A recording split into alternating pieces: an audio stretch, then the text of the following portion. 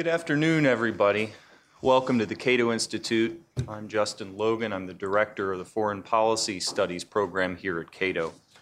It's my pleasure to welcome you here to a book discussion of the Kennan Diaries, authored, obviously, by George F. Kennan, but edited with considerable care by Frank Castigliola, who's joined us here today to discuss Kennan the man, Kennan's ideas, and Kennan's place in the American foreign policy canon.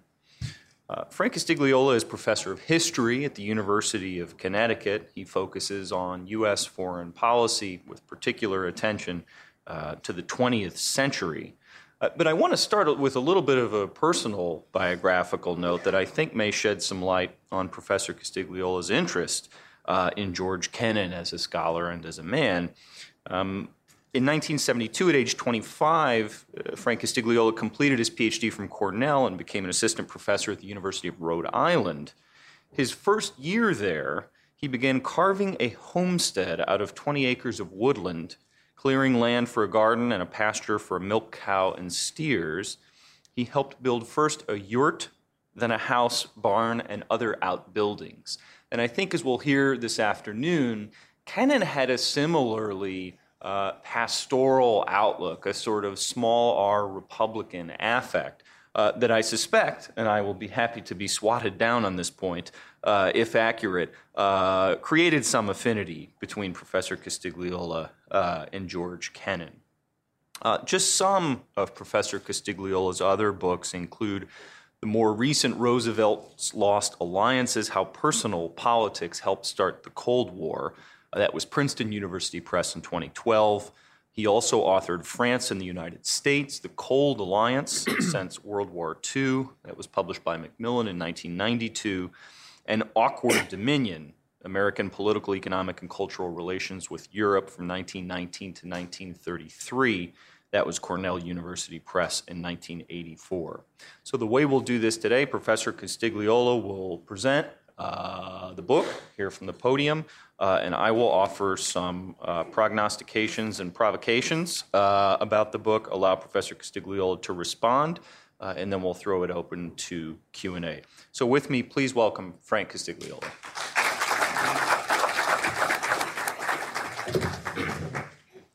Thank you, Justin, for that introduction. And yeah, I guess Kennan did have kind of a rustic bent. In his later years, actually into his 90s, Kennan said what he really wanted to do, if he could ever persuade his wife to agree, which she never did agree, he'd like to leave Princeton, where he was living, and go someplace in northern Vermont or northern New Hampshire, and have a little homestead there where he could tend the garden and do that kind of a thing. It's certainly appropriate for me to be speaking here about George Kennan, to speaking here at the Cato Institute, because Kennan was an iconoclast in many ways, particularly with regard to American foreign policy. Despite his influence on U.S. foreign policy at the dawn of the Cold War, particularly in 1946 and 47, Kennan, for most of his life, was critical of how the United States government formulated and implemented its policies toward other nations.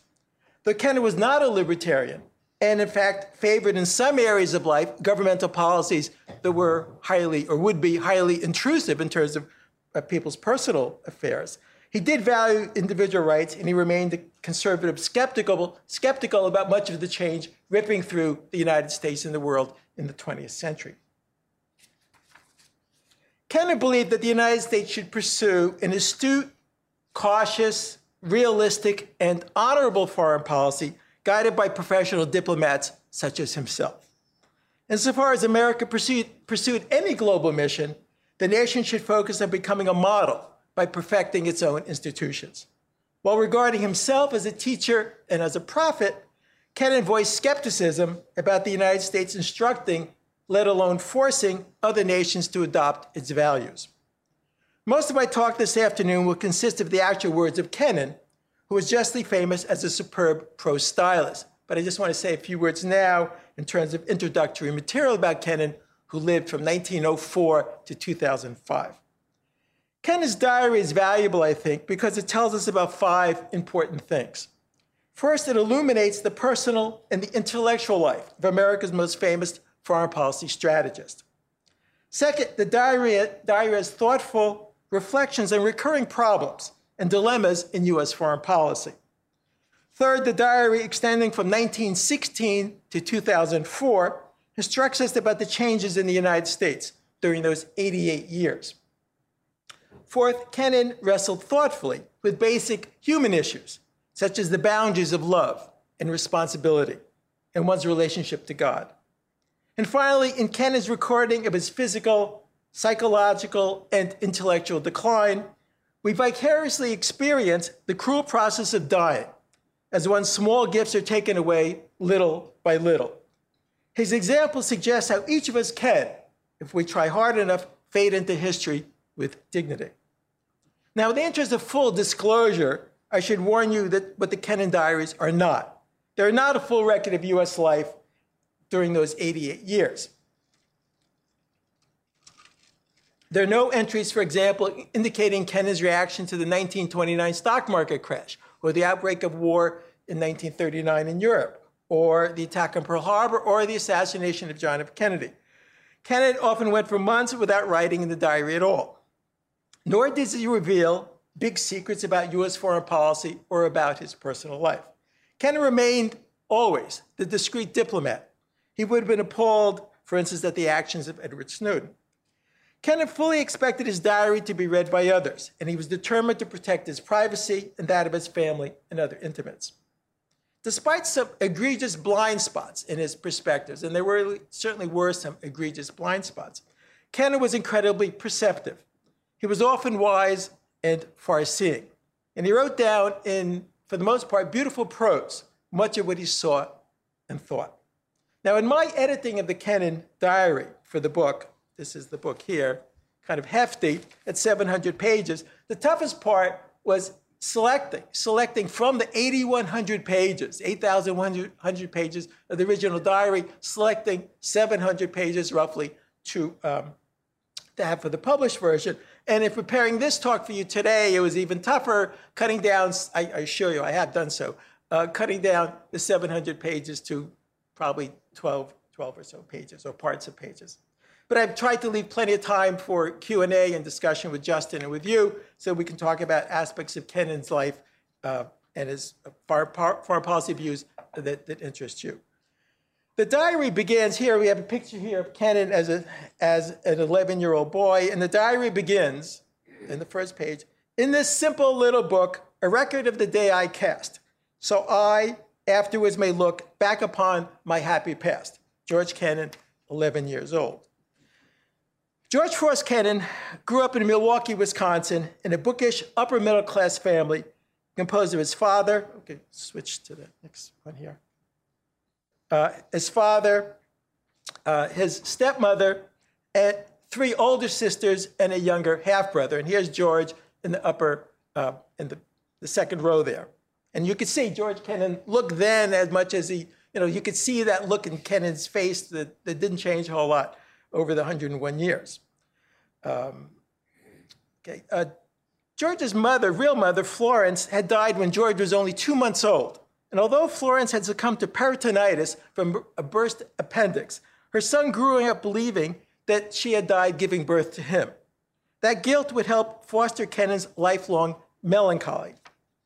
Now, I'm jumping ahead here to 1933, December 1933, when Kennan was accompanied the first American ambassador to the Soviet Union since the 1917 revolution. William Bullitt had been appointed by Franklin Roosevelt to reestablish diplomatic relations with Russia, and Kennan was going to Moscow with Bullitt.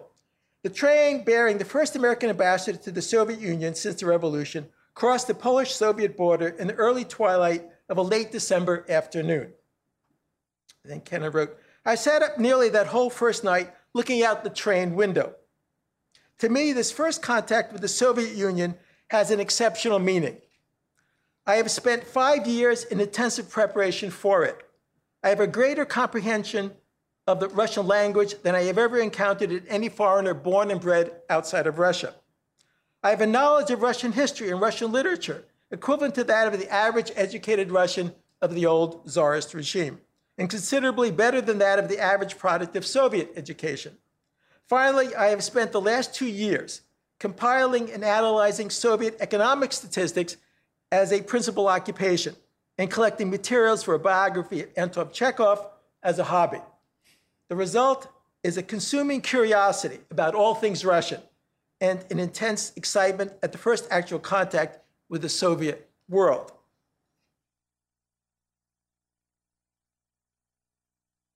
Here's Kennan as a young diplomat, as he looked in 1933 and in the 1930s. Here's Kennan in Russia with his wife, Annalise, and their daughter, the young daughter in 1932, Grace. And here's Kennan as he appeared in his early 1940s. The next entry is from 1944, when Kennan had just turned 40.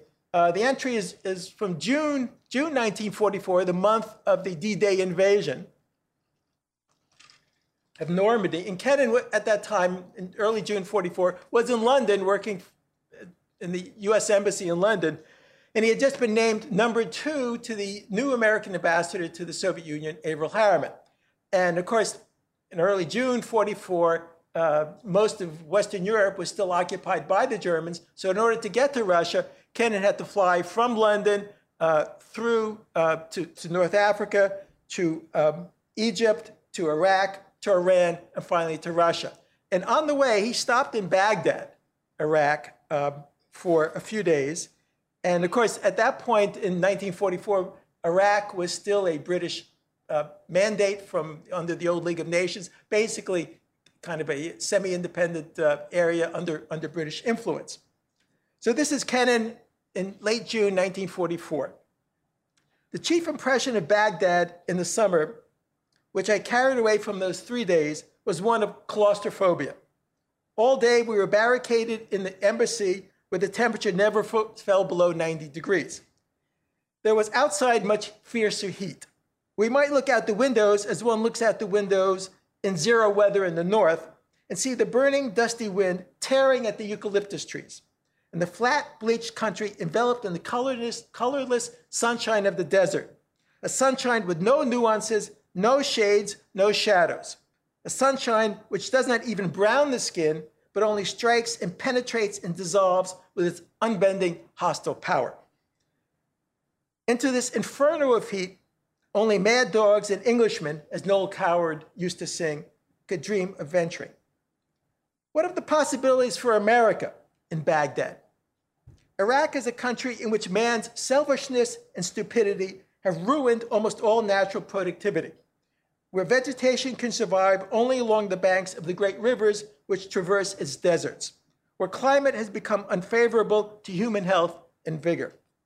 This is a population unhygienic in its habits, sorely weakened and debilitated by disease, inclined to all manner of religious bigotry and fanaticism, and condemned by the tenets of Islam to keep a full half of the population, namely the feminine half, confined and excluded from the productive efforts of society by a system of indefinite house arrest. This people has now come just enough into contact with Western life so that its upper class has a thirst for many things which can be obtained only in the West. Suspicious and resentful of the British, they would be glad to obtain these things from us. They would be glad to use us as a foil for the British, as an escape from the restraints which the British place upon them. If we give them the things they want, we can perhaps enjoy a momentary favor on the part of those interested in receiving them. But to the extent that we give them aid, we weaken British influence, and we acquire, whether we wish it or not, responsibility for the actions of the Iraqis.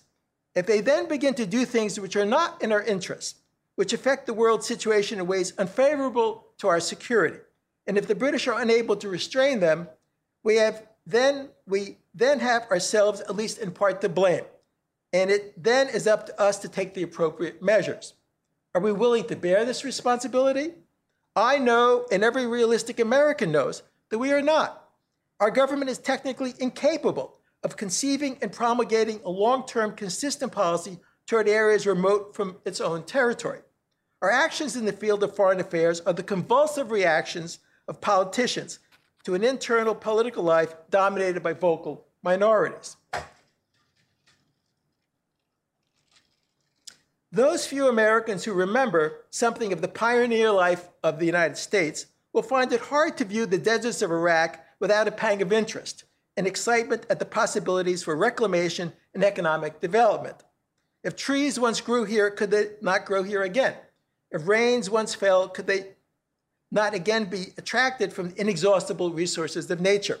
Could not climate be altered, disease eradicated? If they are seeking an escape from reality, such Americans may even pursue these dreams and enter upon the long and stony road which could lead to their fruition. But if they're willing to recall the sad state of soil conservation in their own country, the vast amount of social improvement to be accomplished at home, and the inevitable limitations on the efficacy of our type of democracy in the field of foreign affairs, then they will restrain their excitement at the silent, expected possibilities of the Iraqi desert and will return like disappointed but dutiful children to the sad deficiencies and problems of their native land. Here's Kennan in September 1945, after a visit to Leningrad in the Soviet Union. I had been in Leningrad just 3 days of my life, and yet it was like coming home. I had read so much about it, and through the years I had spent in the Baltic states, I had come to love the flat horizons of the north, the strange slanting light, the wintry bleakness of nature, and the consequent accentuation of all that is warm and rich in human relationships. This is to me one of the most poignant communities of the world, a great sad city where the spark of human genius has always had to penetrate the darkness, the dampness, and the cold in order to make its light felt. And it has acquired for that very reason a strange warmth, a strange intensity, a strange beauty. I know that in this city, where I've never lived, there has nevertheless, by some strange quirk of fate, a previous life perhaps, been deposited a portion of my own capacity to feel and to love, a portion, in other words, of my own life, and that this is something which no American will ever understand and no Russian ever believe. That was September 1945. Here's a little later in 1945, actually December 19th, 1945. This is Moscow, and the Council on Foreign Ministers set up during World War II was meeting on a regular basis. And so here was a meeting in Moscow of Secretary of State James Burns, the American Secretary of State, British Foreign Secretary Ernest Bevin from the Labour Party, and Molotov, the Soviet Foreign Minister. He writes in the diary, was invited by the ambassador to attend the foreign ministers' conference this afternoon. Bevin looked highly disgusted with the whole procedure, and it was easy to see by his face that he found himself in a position he did not like. He did not want to come to Moscow in the first place, and was well aware that nothing good could come of the meeting. The Russians knew his position and were squeezing the last drop of profit out of it. As for Burns, the American Secretary of State, Bevin saw in him only another cocky and unreliable Irishman, similar to ones he had known in his experience as a docker. Bevin as a docker, as a labor leader, as a docker and labor leader. Molotov, conducting the meeting, sat leaning forward over the table, a Russian cigarette dangling from his mouth, his eyes flashing with satisfaction and confidence as he glanced from one to the other foreign minister, obviously keenly aware of their differences between each other and their common uncertainty in the face of the keen, ruthless, and incisive Russian diplomacy. Molotov had the look of a passionate poker player who knows that he has a royal flush and is about to call the last of his opponents. He was the only one who was clearly enjoying every minute of the proceedings. I sat just behind Burns and could not see him well. He plays his negotiations by ear, going into them with no clear or fixed plan, with no definite set of objectives or limitations. He relies entirely on his own agility and presence of mind and hopes to take advantage of tactical openings. In the present conference, his weakness in dealing with the Russians is that his main purpose is to achieve an agreement. The realities behind this agreement, since they concern only such people as Koreans, Romanians, and Iranians, about whom he knows nothing, do not concern him. He wants an agreement for its political effect at home. The Russians know this. They will see that for this superficial success, he pays a heavy price in the things that are real. After the meeting, I walked home with Matthews, who was another State Department official, and he stayed for supper. Frank Roberts, who is Kennan's colleague in the British Embassy in Moscow. Frank Roberts and his wife joined us. By the end of the evening, Matthews looked so crestfallen at the things he had heard from Roberts and myself, I felt sorry for him and had to try to cheer him up. In the introduction of newcomers to the realities of the Soviet Union, there are always two processes. The first, which is to reveal what these realities are, and the second, which is to help the newcomer to adjust himself to the shock. Now we move ahead here to, now the diary, as I said, doesn't include everything. And one of the striking things about what the diary does not include is the year 1947, which is the peak year. If you had to pick one year with the peak year of Kennan's influence in the US government, the US State Department in particular, that was 1947, and yet the diary for that year is a single page of verse, which is about personal matters, and so there's nothing political. Kennan would write in the diary when he felt frustrated, and so he had the year of the Secretary of State. He didn't need the diary in 1947. This is my comment on 48. Despite his standing as America's premier strategist of the Cold War, Kennan in 1948 began diverging from the Truman administration's policy. In 1947, he had quietly criticized the global reach of the Truman Doctrine. Far better, he had thought, to focus on aid solely to Greece and Turkey. Though he advocated covert operations and black propaganda in carefully controlled situations, Kennan also saw the Cold War as a limited engagement. Confrontation with Moscow should be political rather than military, and avoided in areas of marginal importance, such as China, as he saw it, in Vietnam. Moreover, Kennan in 1948 believed that with recovery already underway in Western Europe, the time might soon be ripe for serious negotiations with Moscow. In describing the diplomat best suited to conduct such negotiations, Kennan, in effect, nominated himself. In sum, while most officials in Washington and Moscow in 1948 were escalating the conflict, Kennan, though still very much a Cold Warrior, was beginning to look for ways to ease tension.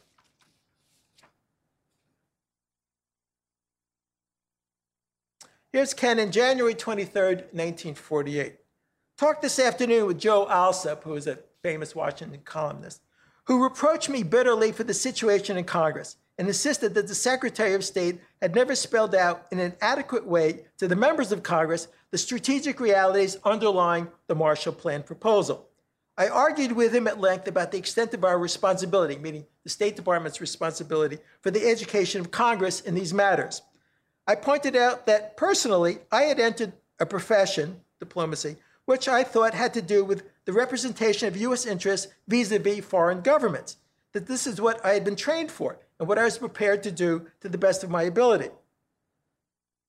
That I had never understood that part of my profession was to represent the U.S. government vis-a-vis Congress. My specialty was the defense of U.S. interests against others, not against our own legislature. I resented the State Department being put in the position of lobbyists before Congress in favor of the U.S. people. And I felt that Congress had a responsibility no less than the State Department toward the American people. We were not keepers of Congress or their mentors. It was up to them to inform themselves, just as it was up to the State Department to inform ourselves. I recognize, regretfully, however, that few will agree with this standpoint, and that we might have to see what we can do to make somewhat plainer to members of Congress the overall implications of the questions which they're being asked to decide. Here's Kennan just actually a few days later, January 28th, 1948, when the question of what to do with the British mandate over Palestine, whether to divide it into what became Jordan and Israel, that was very much of a live issue. And of course, that issue is Israel became an independent state in May 1948, 4 months after this diary entry. So January 28th, 1948. In the State Department memorandum on the dispute between Arabs and Jews over partitioning the British Mandate of Palestine, there was no hint of criticism of the Zionists, who were apparently blameless. The solutions toward which the memorandum pointed were all ones which will put further strain on our relations with the British and with the Arabs, and on the relations between the British and the Arabs. Such a policy could proceed only at the expense of our major political and strategic interests in the Middle East. Finally, it seemed clear to me that any further effort this government might make toward the execution of the partition plan could hardly fail to expand still further our direct responsibility in the matter, and to bring us closer to the day when we would be obliged to consent to the use of outside force as a means of enforcing the partition scheme. It is clear that once anything of this sort begins, there is no stopping point, short of a state of affairs in which we would really have taken over the major military and political responsibility for the maintenance in Palestine of a state of affairs violently resented by the whole Arab world. I cannot conceive that this is in U.S. interest or that it would be tolerated by the American people. I therefore see nothing to be gained starting in that direction. All in all, I have come to doubt that any arrangement for Palestine worked out by outside powers and enforced either physically or morally by the international community can ever prove satisfactory. Unless the inhabitants of Palestine, both Jews and Arabs, and the international elements which stand behind them, are finally compelled to face each other eye to eye with outside interference, they will continue to act irresponsibly. It may be there will be bloodshed in the wake of a negative American policy.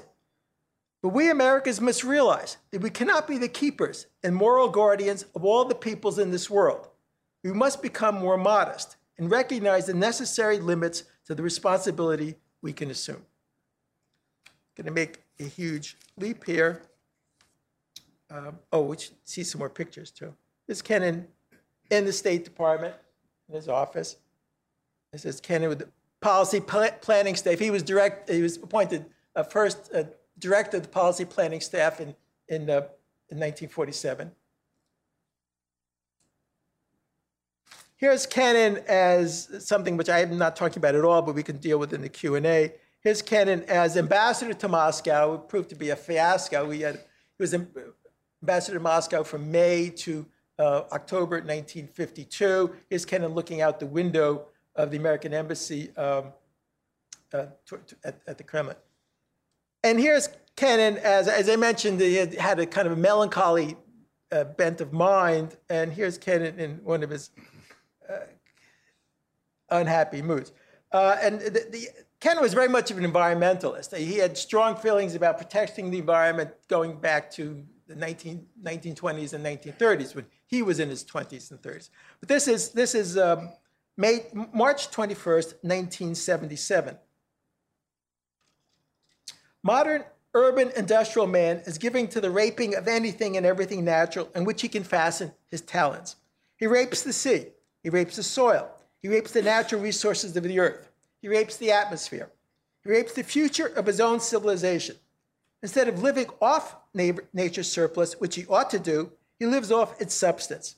He would not need to do this were he less numerous and were he content to live a more simple life.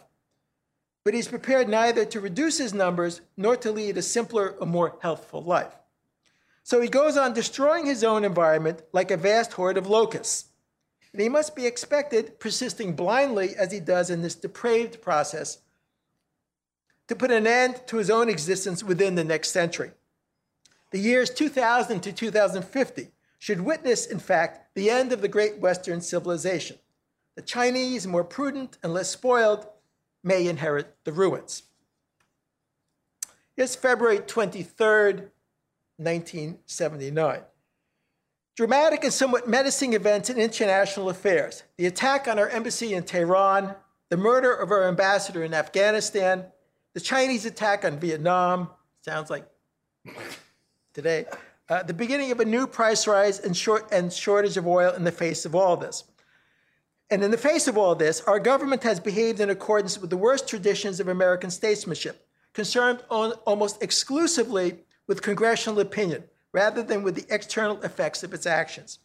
There's been a great deal of verbal flexing of the muscles and militant bravado, all of it directed exclusively to the internal audience, to hell with its effects abroad.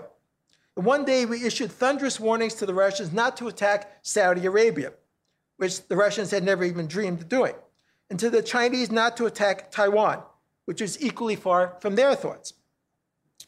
Since then, we have also sternly warned the Russians not to intervene in Iran, which we ourselves have been doing for a full 2 decades. In all these cases, we have allowed it to be inferred that if our wishes were not obeyed, we would use force, although in not one of these situations would our military force be the answer to the problem, even if we had more than the 20-odd divisions that we now have.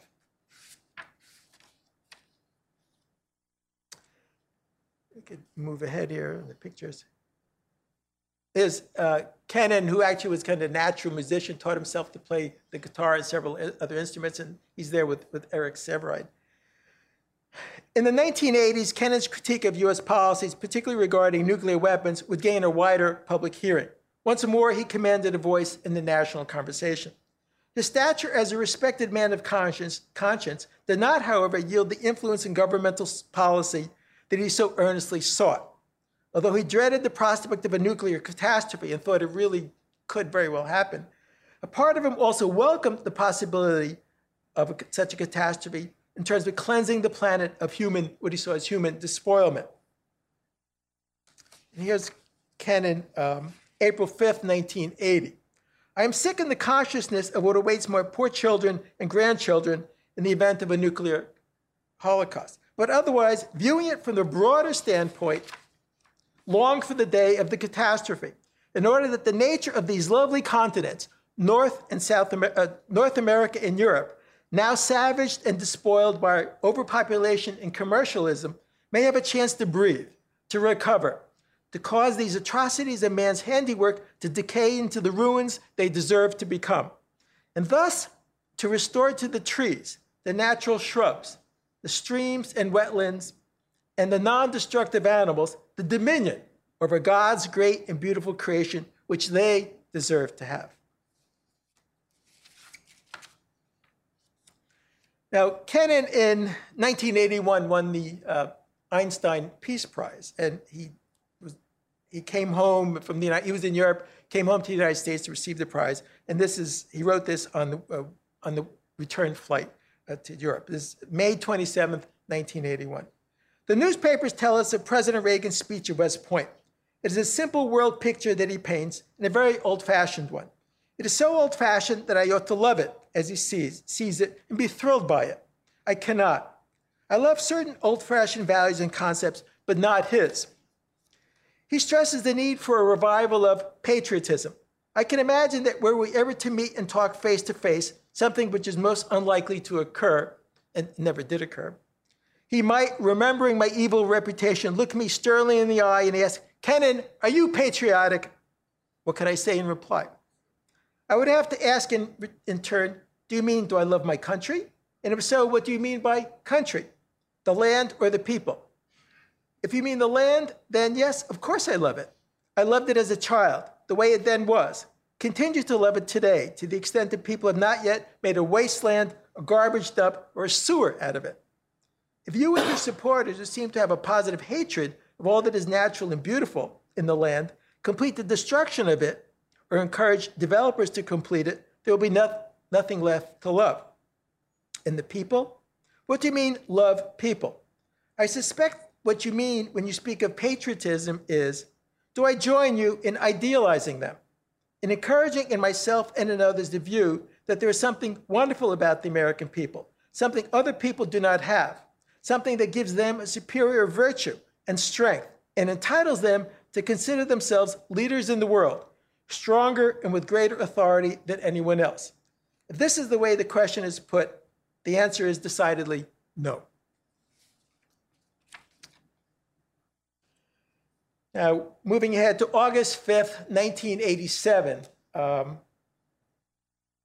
This is 2 years, a little more than 2 years after Mikhail Gorbachev came to power in the Soviet Union and was trying to reform that country.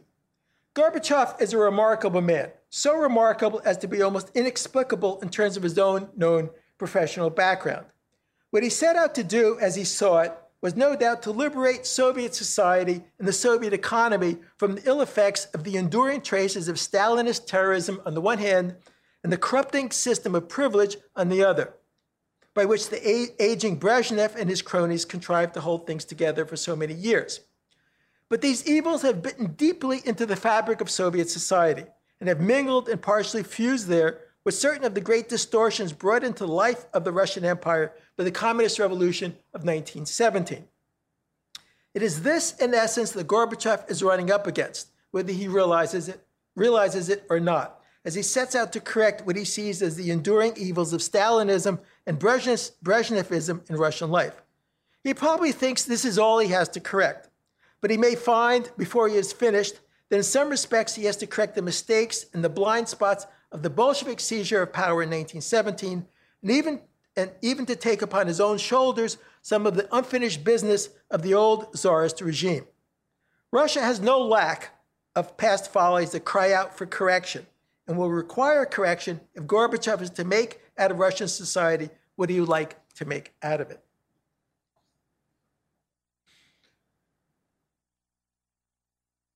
This is a comment about Kennan in the 1990s. Kennan criticized the war against Iraq, the first war against Iraq, as unnecessary and as diverting resources and attention away from the rehabilitation of America's domestic infrastructure and finances. Nevertheless, he was impressed with the spectacle of U.S. military might. Contrary to what one might expect, he said little about the final collapse of the Soviet Union. Now here's Kennan, again, very prescient in terms of, I think, today. It's an entry from January 4th, 1997, when Kennan himself was very close to being 93 years old. And here's a picture of Kennan at 93.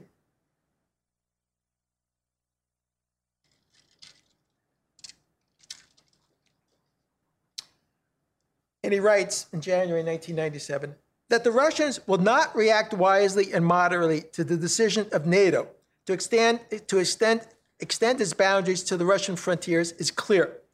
I would expect a strong militarization of Russian political life, to the tune of a great deal of hysterical exaggeration of the danger, and a falling back into the time-honored vision of Russia as the innocent object of the aggressive lust of a wicked and heretical world environment.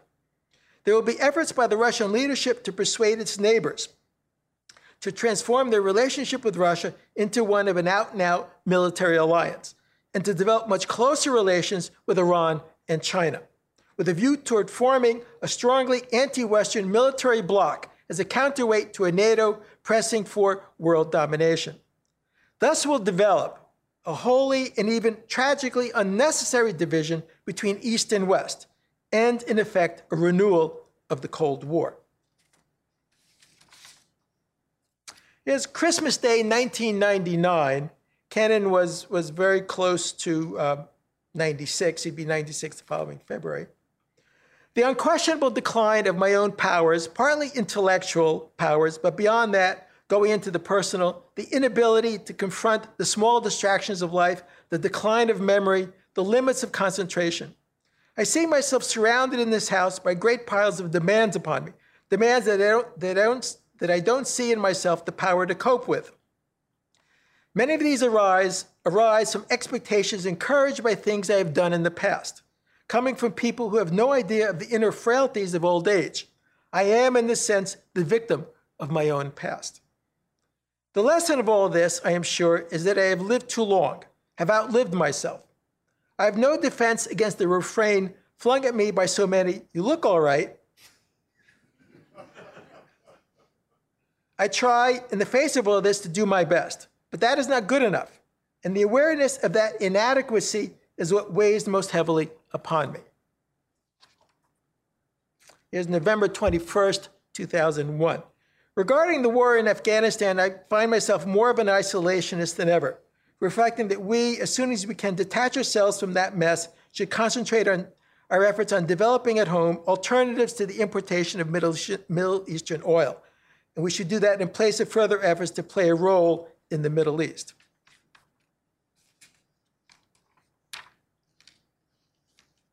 March 18th, 2003. The launching of the war in Iraq, the first firing in cold blood, is now, the president has told us, only some 36 hours off. The really active part, or the really comprehensible part of the Kennan Diary ends later that year in 2003. This is an entry from December 17th, 2003, when Kennan was a couple of months away from turning 100. I have lived through the most terrible night in memory, its agony sharpened by extreme dizziness and weakness, which frustrated several efforts to get into a standing position.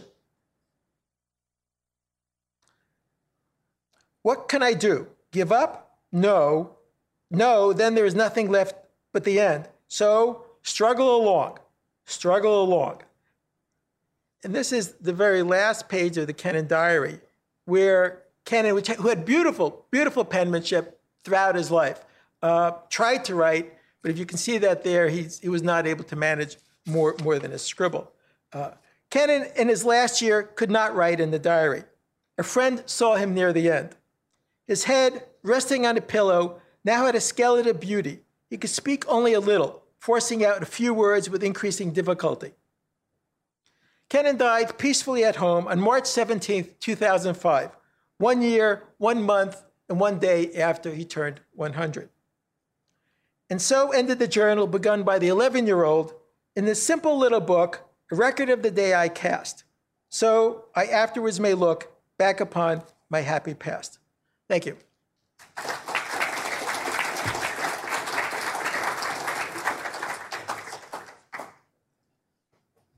Thanks a lot for that, Frank. That was a remarkable tour d'horizon. And it's just even more remarkable to think about 8,100 pages, 700 pages, and 30-odd minutes of remarks. So a couple sort of global thoughts about the diary before getting into the questions or sort of asking you to draw out a bit more from certain parts of it. It seems like one big lesson here is don't keep a diary. Or if you do, edit it yourself. Don't leave the sort of warts and all parts because, and I'll talk a little bit about this, there are some really bracing, to put it diplomatically, passages in there that I think are illustrative, both of the era but also of the man. One thing that I think also was very, very apparent from the diary was, as you pointed out, his attachment to Russia and his feeling of a special sort of affinity, but and this is also obviously in the Ex-Telegram, searing antipathy for the Soviet Union, a real feeling of disgust and sort of despoilment of the Russia that he loved.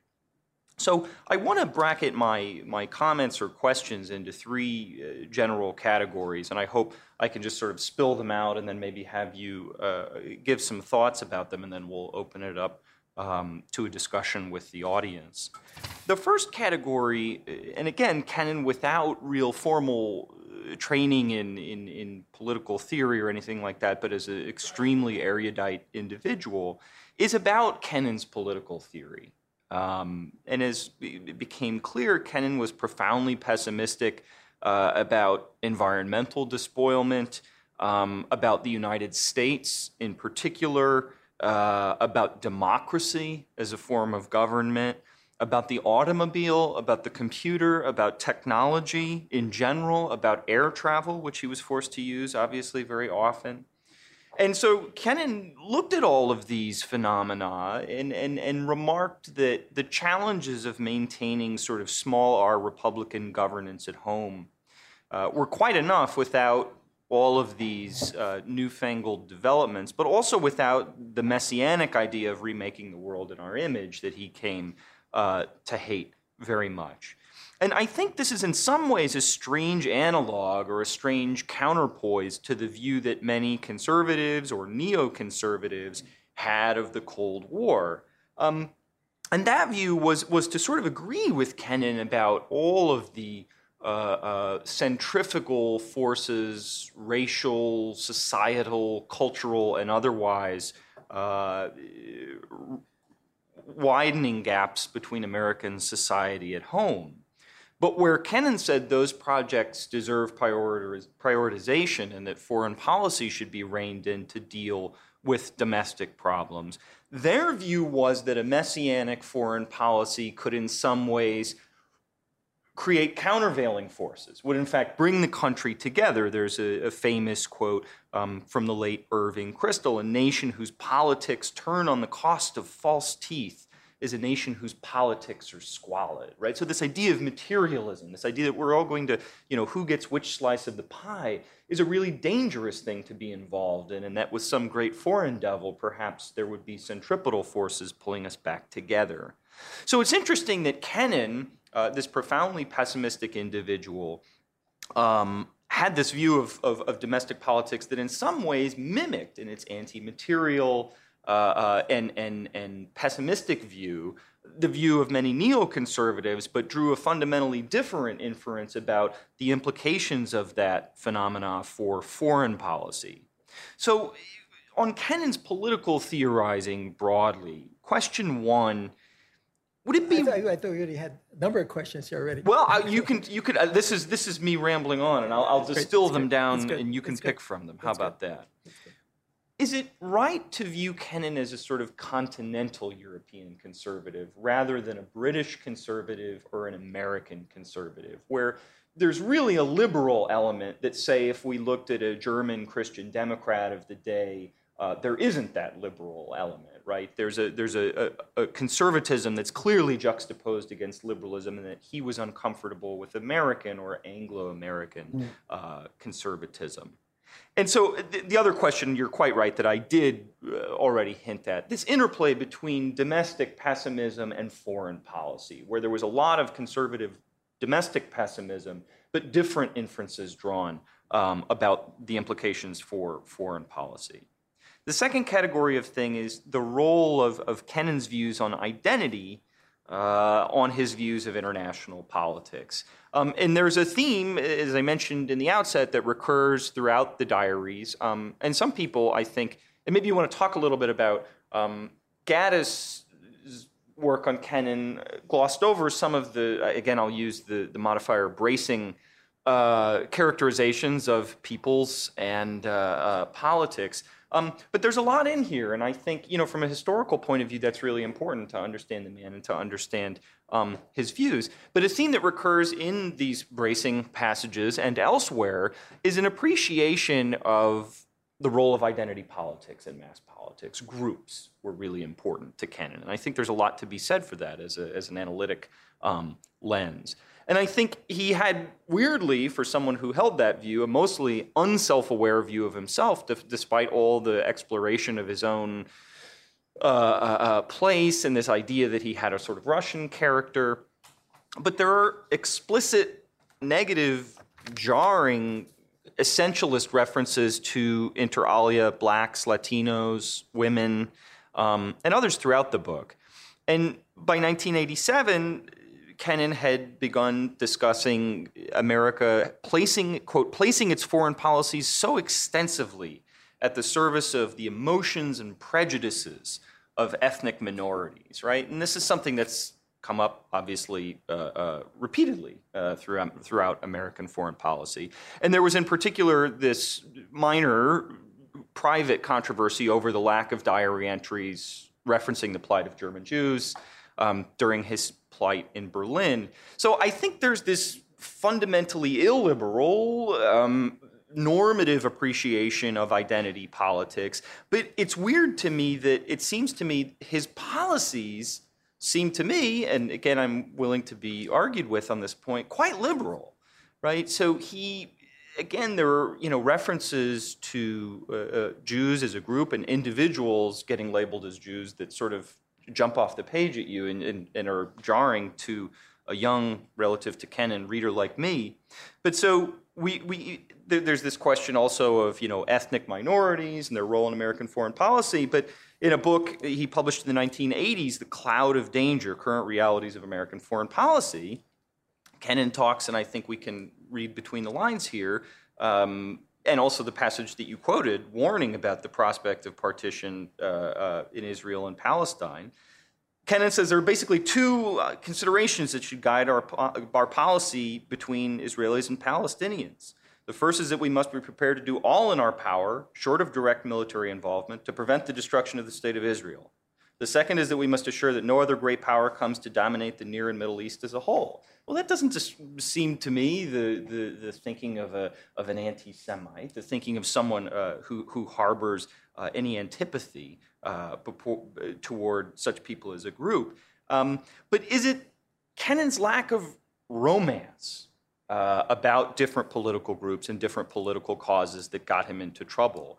Because he certainly does have this great romantic attachment to Russia, to the idealized Russia, and to the United States, the idealized United States. But he really did have an unromantic view of a lot of politics, and I wonder whether that wasn't what got him into a little bit of trouble in his day, and would have gotten him into a heck of a lot more trouble in the contemporary age. And finally, and again, pick from these whatever you find interesting, or if you don't, we'll go to the audience to see if they can spur something. Kennan's thoughts on the foreign policy establishment. So just to reveal too much, I sort of thought about framing this event initially as George Kennan and the foreign policy establishment, because it really is remarkable that, if you could get Americans to name one or two foreign policy thinkers of the 20th century, Kennan, I think, would be there. And he did, humorously to my eye, in 1987, characterize himself as, quote, probably the most extensively honored private person in the country, and at the same time the person least heeded when he speaks. And that's an interesting phenomenon. What's the deal? How could that be possible? And he did have, I think, those juxtaposing appreciations of his own brilliance and intellect, but nobody gives a damn. He was both arrogant and extremely the opposite of it, self-deprecating and looked down on himself in a certain extent. And so in the latter book, the last book, Around the Cragged Hill, the sort of personal philosophy, there's some sort of crazy ideas in there, right? He was going to set up a council of state, which was sort of a way to circumvent American democracy, where him and his buddies could run things. And that's a snarky way of putting it, but not that far off the mark, right? It was designed to be insulated from politics, and people who had smart people could run things. And he dallied, he sort of kicked around the idea of maybe breaking up the United States, right? Maybe it's just gotten too big, and you break this thing up to a dozen constituent parts, and then we could have small R Republican governance there. And so how did he think he had evolved away from the foreign policy establishment, or it had evolved away from him? That's a puzzling thing, and he agonizes over it a lot here, but maybe somewhere in the course of those 6,500 or 6,400 other pages of things, you saw a bullseye, because there was a lot of agonizing here, and it's just a fascinating aspect of him coming into contact with a lot of people. Dean Acheson, totally different policy views. His countenances with people during the Vietnam War, which he vocally, vehemently opposed. And so did Kennan give that divergence enough systematic thought to why this condition emerged? And just to snap this back to a sort of 2014 July question, do you think there are any forces in American foreign policy today, or any figures in American foreign policy today, or any dispositions in American foreign policy today to which Kennan would attach much hope? So I think I'll just leave the questions and provocations there. If you want, maybe just you can answer from there. The microphone will be on, and then I'll bring questions in from the audience. So if you'd like to take any of that. Well, that was wonderful, actually. Thanks. That was great. That's very good. Well, there's a lot here. There's certainly a lot. Let me address some of these questions. First of all, I think we have to. In terms of looking at George, he lived a long time. So that's part of the explanation. He's a man who lived to be 101 years, and who's educated. He's a man, in many respects, he's a man of the early 20th century. And he continues to be a man of the early 20th century in the late 20th century. And in fact, Kennan regarded himself, he often said that he felt like he was a man of the 18th century. So part of that, I think part of the man out of his chronological time, part of that accounts for, that's part of the brilliance and part of the eccentricity of Kennan. It's part of the brilliance because he has the perspective of an outsider. So in some respects, and so he can see things more. He's more discerning about factors that people who are in the middle of events can see. But in terms of Kennan certainly he was, I think in our contemporary terms, was a misogynist. He was a homophobe. He was a racist. I don't think he was anti-Semitic, but he saw Jews as a distinct ethnic group, which was a kind of a commonplace in early 20th century America. but was not at the end. For instance, he referred to Monica Lewinsky in the diary as the Jewish intern. I mean, that's, we wouldn't think of it that way, right? But also, we have to remember that Kennan, a lot of, in terms of, you said his background, wasn't formally trained in political theory, but he did have an excellent education. I was talking with another historian just the other day who was looking at Kennan's period in military school, St. John's Military Academy, where he basically went to high school, and this person, a historian, looked at the other graduates of St. John's in Kennan's year, and they went on to very distinguished careers. Kennan had quite good high school teachers, so to speak, at military academy. He had an excellent education at Princeton, and then he spent time in Europe. He went to Germany in particular for much of the late 1920s, where he studied for 3 years. He studied the Russian language, Russian literature, and just also soaked in the culture. So a lot of what Kennan's perspective is that kind of interwar European angst about and distrust of modernism and so forth. So that's part of modernity. That's part of Kennan's perspective, which he carries into the late 20th century, mid and late 20th century. I mean, Kennan is a conservative, organic conservative, certainly not a neoconservative, but an organic conservative who, I think part of that is, that's one reason why he kept the perspective, a lot of his perspectives from the early 20th century, he kept in later decades, and that accounts for, the oddness, but also the discerning view. And you know, I think that explains a lot. With regard to foreign policy and domestic policy, I'm not sure exactly, Justin, what conclusions you were drawing from that, because Kennan is all over the map on certain of these issues. But what struck me, it's not so much what I talked about today, but what struck me is that Kennan was always very concerned, throughout his life, was very concerned to reform American domestic society. And what he meant by reform was basically to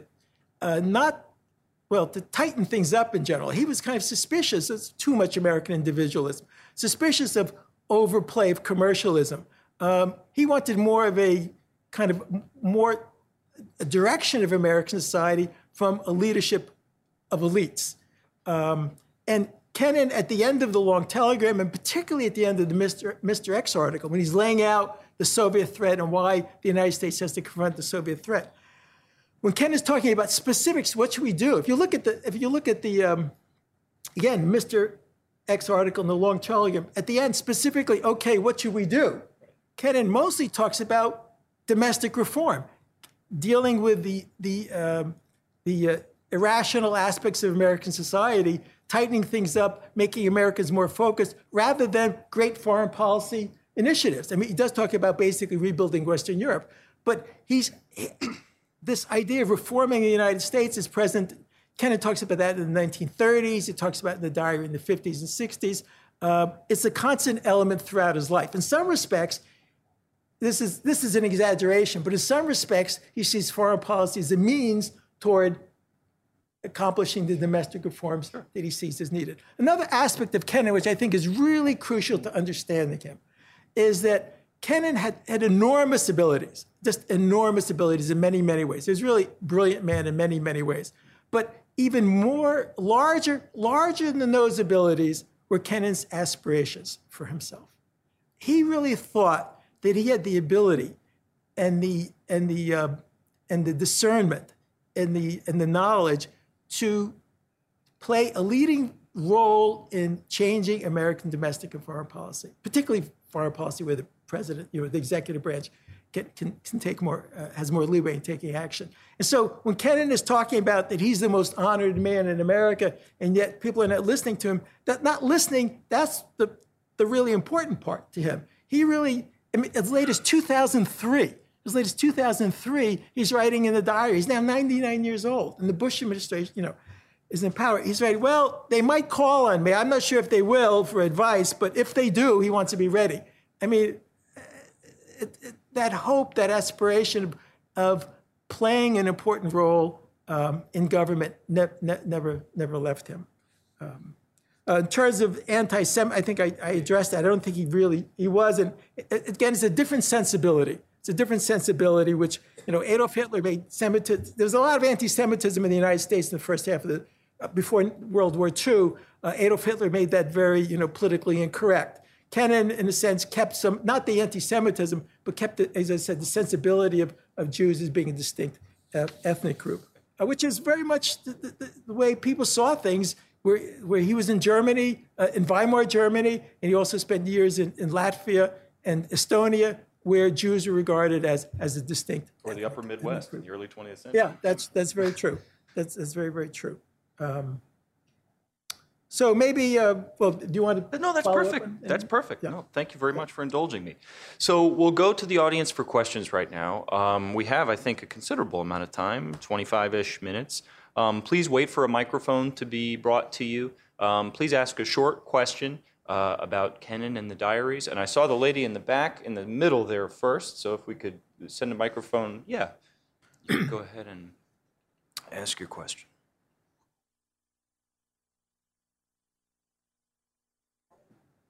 Uh-oh. And I'm sorry, while we're turning on the microphone, if you could identify yourself too, please. The microphone's, for some reason, turned off. Let's see if we can get it fired up. Okay, I'm Yang No-yoon, Foundation for Empowerment. Actually, thank you very much for your interesting reading. I have... Up just a little bit. Okay. Sorry. I have met George Kennan at the age of 100 years, his birthday, and there was a special seminar at the IAS, and I was there because I was a visiting scholar at Princeton University, and my partner was a fellow at the IAS, so we are living in IAS.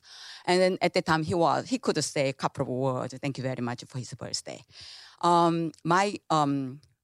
First of all, anti-Semitism. I am very surprised, but I'd like to remind that he was hired by Oppenheimer at IAS, which was established by Jewish person for Jewish education. Then later on, he changed his mind to become the Institution for the Great Mind, which is full of the Jewish, starting from Einstein. So it doesn't seem to make sense that he is an anti-Semite. So I really can agree with you that he might be sensible person.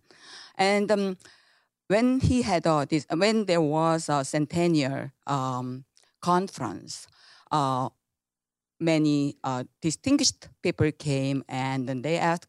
They gave a presentation. At the time, I didn't have a chance, but I had a chance to ask distinguished speaker Strobe Talbot about the Kennan's influence on Marshall Plan in East Asia. And then Strobe Talbot tried to explain, and he said, yes, it has an amazing influence, but then he couldn't finish all the discussion with me because of his own official function. So, my question here now is, what is his influence on the U.S. policy on East Asia, if there's any, and what is his view on East Asia and especially in his diaries? Thank you very much. Thank you. Well, yeah, thank you. I was also in Princeton for the centennial celebration of Kennan's life. Yeah. And certainly, I agree that I was also at the Institute for Advanced Study for a year. So certainly, Kennan, that is an institution that's very strong, originally founded as a kind of refuge for Jewish American intellectuals. Einstein was there and so forth. And Kennan was very close with Oppenheimer. Personally, they were very close. So Kennan's view on East Asia. Of course, Europe was his area of expertise.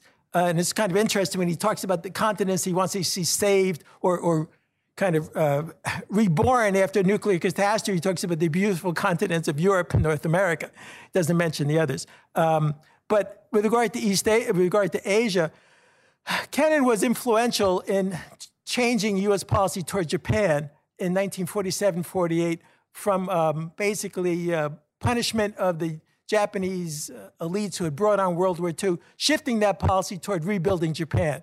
Kennan went out to Japan, had a long a visit there with the American authorities and met with Japanese officials in the American Occupation Authority, MacArthur and others. And Kennan was influential in shifting U.S. policy, as I said, toward rebuilding Japan. When the Korean War came, Kennan thought that the United States should certainly respond intervene and respond against North Korean aggression, but Kennan was against going north of the 38th parallel. He thought that was a dangerous step. And in the early 1950s, Kennan came out in favor of recognizing Communist China, the People's Republic of China. He thought, regardless of our views toward that government, it represented, or it was in power. It was in power in China, and it was only practical, it was only realistic to deal with them and to allow that government to take Chiang Kai-shek's seat in the United Nations. So, Europe was always an area of his concern, but he did certainly have some views on East Asia that were fairly progressive. Let's go to the gentleman in the blue shirt, second, right there, all the way in the back. Right closer. Yeah, you're perfect. Thank you. Hi, my name is Ross Silvestri. I'm actually a freelance writer in the area. And my question is, what were Kennan's views about the concentration of foreign policy decision-making within the executive branch after World War II, and as well as, shifting, the State Department, as the years went on, had a less and less role in decision-making, and foreign policy decision-making essentially became concentrated in the White House and the National Security Council. And did you think that had like a negative effect on how we conducted on our foreign policy in the years on? Yeah, so what were Kennan's views with regard to the devolution of foreign policy to other agencies? But Kennan was very much against that. He certainly identified with the State Department. He had many decades of service in the State Department and thought the State Department should be the agency conducting U.S. foreign relations. You should not have a really robust, large National Security Council. You should not allow the Defense Department to share to a significant degree in the making of foreign policy. Kennan believed that foreign policy should be formulated and carried out by people who are trained diplomats. Now, the Secretary of State, of course, was a political appointee, but he had great faith in the trained bureaucrats and thought that foreign service officers and thought that they should have the primary role. Let's go to the two ladies, 1, 2, right here on the aisle. We can take them both since they're together. Thanks. Might be different questions. Leandra Bernstein, RIA Novosti. Actually, two related questions. You did mention Kennan's views on the expansion of NATO. I'd just like to, if you could put it in the context of today's expanded NATO.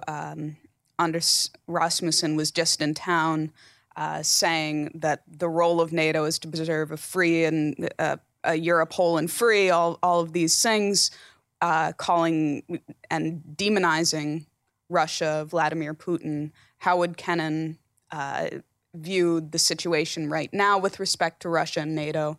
And then also his view of how he might view U.S. diplomacy now. I know that the previous ambassador to Russia didn't even speak the language. He was accused by the administration of trying to foment colored revolution during the Russian elections in 2011, I believe. So how those two things might be viewed by Kennan today? So two good questions. As Justin mentioned, Kennan loved the Russian people and loved Russian culture and had a great distaste for the Soviet government. But that love for the Russian people, I'm going to get to your question, the love for the Russian people bled into his recommendations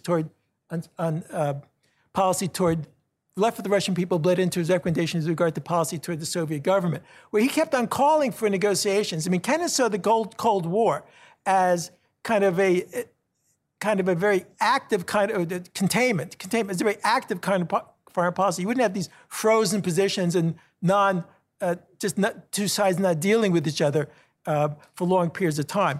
And Kennan throughout his career, tried to see things from the Soviet point of view, from the point of view of Moscow, as well as from the point of view of Washington. And a couple of things related to your first question. It's not in the diary, but a really striking document is in early 1948, the Secretary of Defense, James Forrestal, is kind of very much of a hawk. Forrestal asked Kennan to draw up a list of war aims. If the United States went to war with Russia and we won that war, what would be our war aims? What would we want to do with the Soviet Union? And Kennan thought carefully about this, and he goes on and on, talking about how the Baltics should probably become independent states. But Ukraine, he says, the Ukraine should remain part of Russia. He said the Ukraine was intrinsically as part of Russia, even though, despite some differences in language and culture, the Ukraine was intrinsically as much a part of Russia as the American Midwest was a part of the United States. And he goes on and on about this. It's not just mentioned briefly. So I think that Kennan would, as I said, when I quoted from the diary, he regarded the expansion of NATO, certainly doesn't include the Ukraine, although there's been talk about that. He regarded the expansion of NATO as a mistake because it was expanding Western influence at a time when Russia was weak. And sooner or later, the Russians would become, again, more powerful, or they would have greater discontent with their position, and they would then respond negatively. And it's Kennan laid that out there in the diary. You're drawing a line between East and West. And I think Kennan saw NATO as unnecessarily kind of reaffirming itself as an ally, as an alliance against Russia by expanding toward Russia's border. So I think he would see that as unfortunate, as an unfortunate. And then your second question is, how would he regard American policy today? Diplomacy today. Well, that's a very tough kind of question, but I think that certainly a very tough kind of question. But I think in general, Kennan would I think he would have favored Obama's efforts to disengage from, or stay disengaged from war in Iraq as well as Afghanistan. Kennan saw those wars as mistakes. And I think in general, Kennan was not really a big fan, or didn't, in terms of his gut level instincts of what should be U.S. foreign policy interests, he was not a great fan of an informal American empire. He thought the United States should defend its interests, very firmly and distinctly defend its interests. And for instance, I would think, and of course, what do I know, really, when you come down to it? But I would think that, say, with regard to, let's say, the situation in Syria and Iraq today, Kennan would, rather than trying to have the United States actually influence who was going to come out on top on the ground, given all the indeterminacy and all the messiness and all that, Kennan, I think, would be inclined to say, whoever comes to power, these are American interests. These are American interests. This is what the United States wants in terms of defending itself and its close allies. Don't mess with us, or else X or Y. And I think he would probably favor the drone strategy to some extent, but not try to put in power this government or that government, this group or that group. I mean, that's my sense of how he would deal with things. Let's take the other one on the aisle there, just because I promised. Thank you. Hi, I'm Bonnie Taylor with the International Affairs Office from the National Park Service. I was wondering, since Kennan is in a rather unique position because he got to see the failed League of Nations stem from the talking points of the 14 got to see what? points. I'm sorry, what? He got to see what? Can you just repeat it? He got to see the League of Nations be created from Woodrow Wilson's 14 talking points and then fail, and then also got to see the rise of the United Nations and watch it grow and develop. I was wondering, regarding how misanthropic he was, how did he feel about the United Nations? Did he think it was necessary and it played a good role, or were his feelings similar towards how he felt negatively about NATO? I think certainly when the United Nations was created in 1944-45, he thought it was a waste of time and a diversion of American efforts and interests into an institution that would be meddlesome. I'm being negative because he was very negative about the United Nations. It would be meddlesome or useless. Kennan thought that affairs among nations should be settled by diplomats dealing privately, secretly with each other rather than in some kind of public forum. He thought the League of Nations obviously had failed, and the United Nations would not do much better. Now, of course, after the United Nations was established as and made kind of a key institution in the carrying out of American foreign policy, particularly in the 1940s and early 1950s, Kennan, went along with the tide and his policy recommendations and so forth took that into account. But it was not as if he ever thought the United Nations should be a major venue or vehicle for American foreign policy. In other words, Kennan was a realist. Let's go in the back with a beard. Gentleman right there.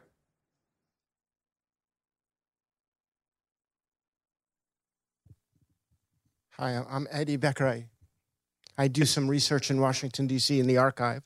And it sounds to me that Kennan was a bit of a New Dealer in foreign policy, meaning that he saw big government as the way to go. And, and that's his time mark. That's when he comes of age during that period. So he saw the important role, he thought, of government playing in dominating this group. And there were other things that were going on at the same time. The New Deal came about because there was a crisis, the Depression, where all of this international money basically collapsed, and there was this depression. And that was caused by sort of a rampant amount of loans that went to build up the infrastructure in foreign countries, and they couldn't pay it back, and then that led to the downfall of it. Now, when you talked about his discussion with Alsop in 1947-48, there was some reluctance on the part of many to let the State Department run the Economic Cooperative Administration, to run the economic reconstruction, because these weren't businessmen. They wanted to set up AID and have businessmen run the reconstruction of Europe. So then all of a sudden it was taking the role away from State Department. And then with Eisenhower coming in, of course, both the State Department and the CIA were run by lawyers, the Dulles brothers, who had represented many of these corporations. And this is then the expansion of multinational corporations who wanted to create markets and have raw materials and have an influence on the U.S. government. So if you could put the economics back into the politics of it and see if that's, am I correct to think that it was in that Eisenhower period that Kennan becomes the most frustrated with the way things were going? Well, Kennan actually, in Princeton, one of the subjects he did worst in was economics. And he was not very interested in the economic side of things. But to get to your question, he definitely thought that the Marshall Plan, the ERP, ECA, however, different agencies, with regard to the Marshall Plan, that the State Department should run it. It should be, and he says specifically, I think in an entry, right after the entry where I stopped reading, he says specifically the State Department should run the Marshall Plan because this is above all, and I think it gives you an idea of relationship, what he saw between economics and politics.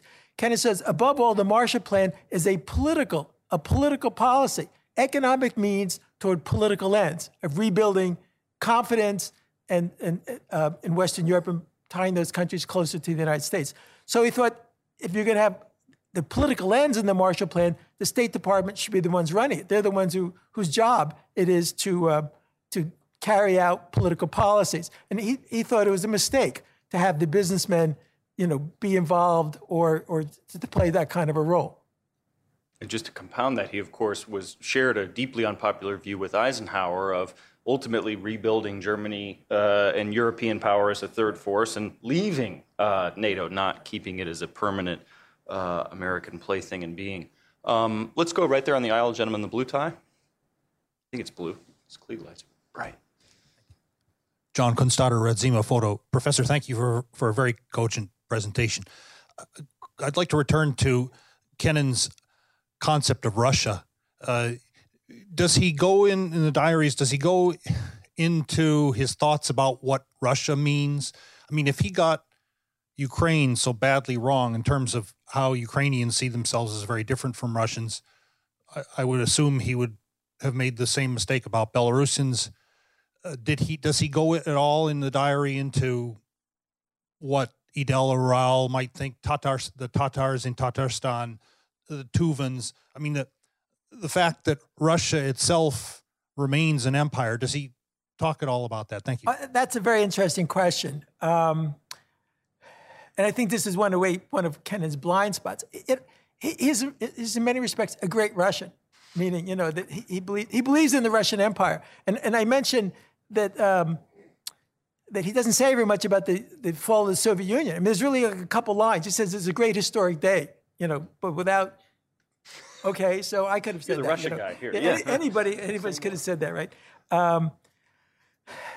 Right. He's not sympathetic, really, to the various ethnic groups that are basically under Russian control. In fact, there's John. You mentioned John Gaddis, who did the biography of Kennan, and Gaddis interviewed Loy Henderson, who's kind of one of Kennan's seniors, right before Henderson died.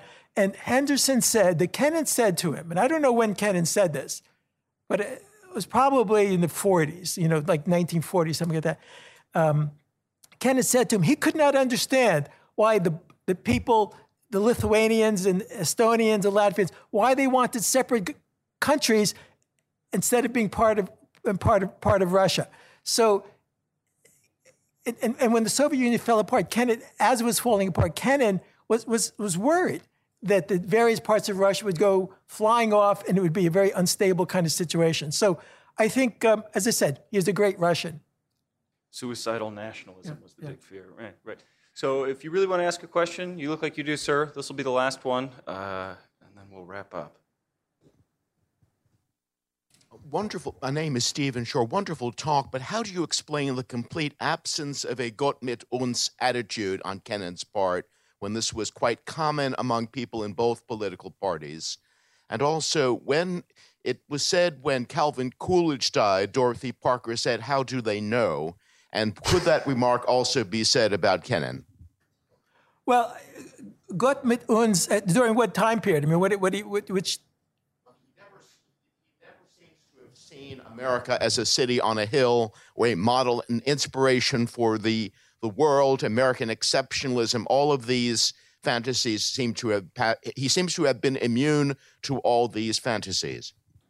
Well, I think that's true. He was. He was. I think he saw that's one reason I read that passage. He's replying in his mind to Reagan. He's not a believer in American exceptionalism. I think, Kennan sees the role of the United States as, in some respects, this is why he's an early 20th century guy. Those sensibilities carry over. That the United States is a player, by the end of the century, so the major player in the world, but a player, not the only player in the game, one of many players. And Kennan sees that that's a much healthier situation. In the United States, he did not believe that there was an American solution for every problem. Just because there's a problem in the world didn't mean the United States had the answer for it. It's probably a good note on which to end. Let me make a couple housekeeping notes before we do so. We have sandwiches and Cokes and whatnot upstairs. We also have books for sale. And I want to implore you, just as a beautiful volume to read and to keep on your bookshelf. It is a really fascinating both look backward into history and a reminder of when people could write English prose well. So I encourage you to get a copy and to ask Professor Constigliola to inscribe it for you. And please join me in thanking him for coming. Thank you.